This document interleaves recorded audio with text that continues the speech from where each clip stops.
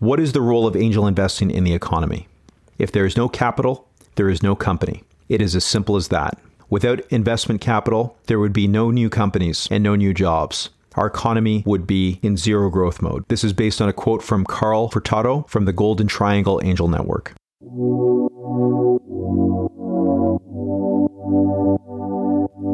Welcome to the world of angel investing. Built by Angels is a new podcast series that will guide you on the road to venture capital, scale, and growth. This podcast is for informational purposes only and is based on the book A Practical Guide to Angel Investing, 2nd edition, authored by Steve Gedeon and published by NACO. Content discussed is for general guidance on matters of interest and should not be taken as professional, legal, business, or investment advice. I'm Claudio Rojas, CEO at NACO, the National Angel Capital Organization. For over 20 years, NACO members have pioneered angel investing in Canada.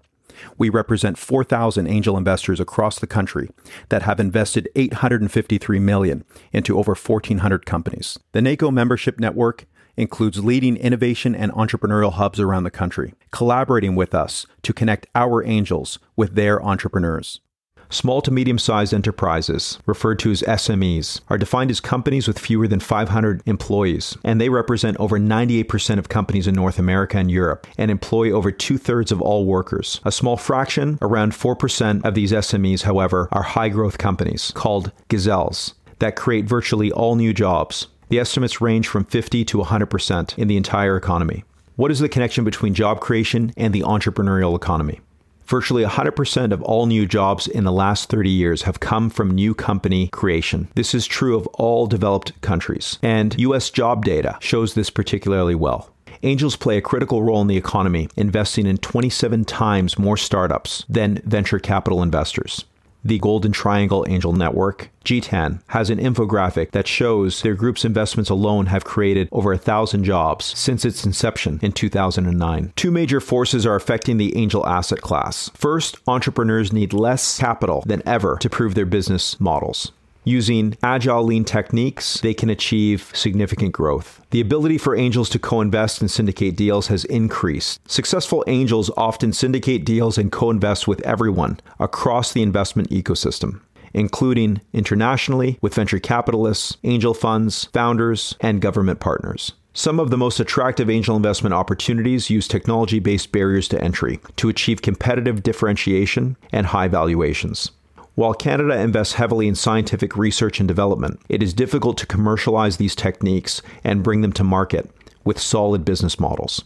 Angels provide a vital bridge across the commercialization funding gap, filling the gap in the funding continuum between initial seed capital from friends and family and the larger scale investments made by venture capital. If funding is not available through this often lengthy interim development phase, many of the startups fall into the valley of death, reducing the pipeline of businesses for later stage growth and development. As summarized by Brian Watson, former executive director of NACO, it was not that long ago that the majority of policy and support programs were designed primarily for supporting venture capital-backed companies. Angels, a collective of individuals, are a difficult entity to develop policy for. The economic crisis of 2008 and crowding out of angel investors in the Canadian market, coupled with increased sophistication of angel groups, allowed angels to communicate with all levels of government. This led to programs that angel-backed companies could leverage to cross the funding gap while also helping to offset the risk angels faced. This is based on research from Cumming and McIntosh.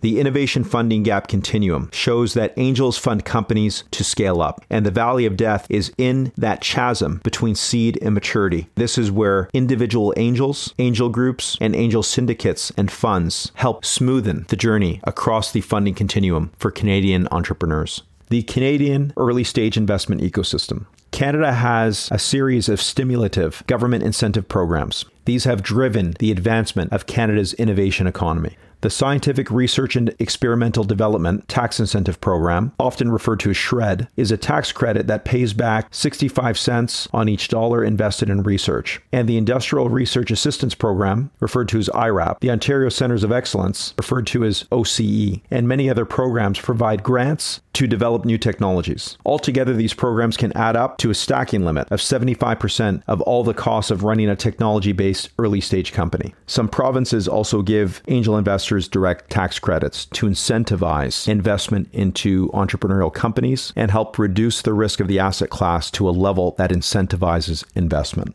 Stay tuned, subscribe, and join us on this exciting journey as we transform ordinary listeners into extraordinary angel investors.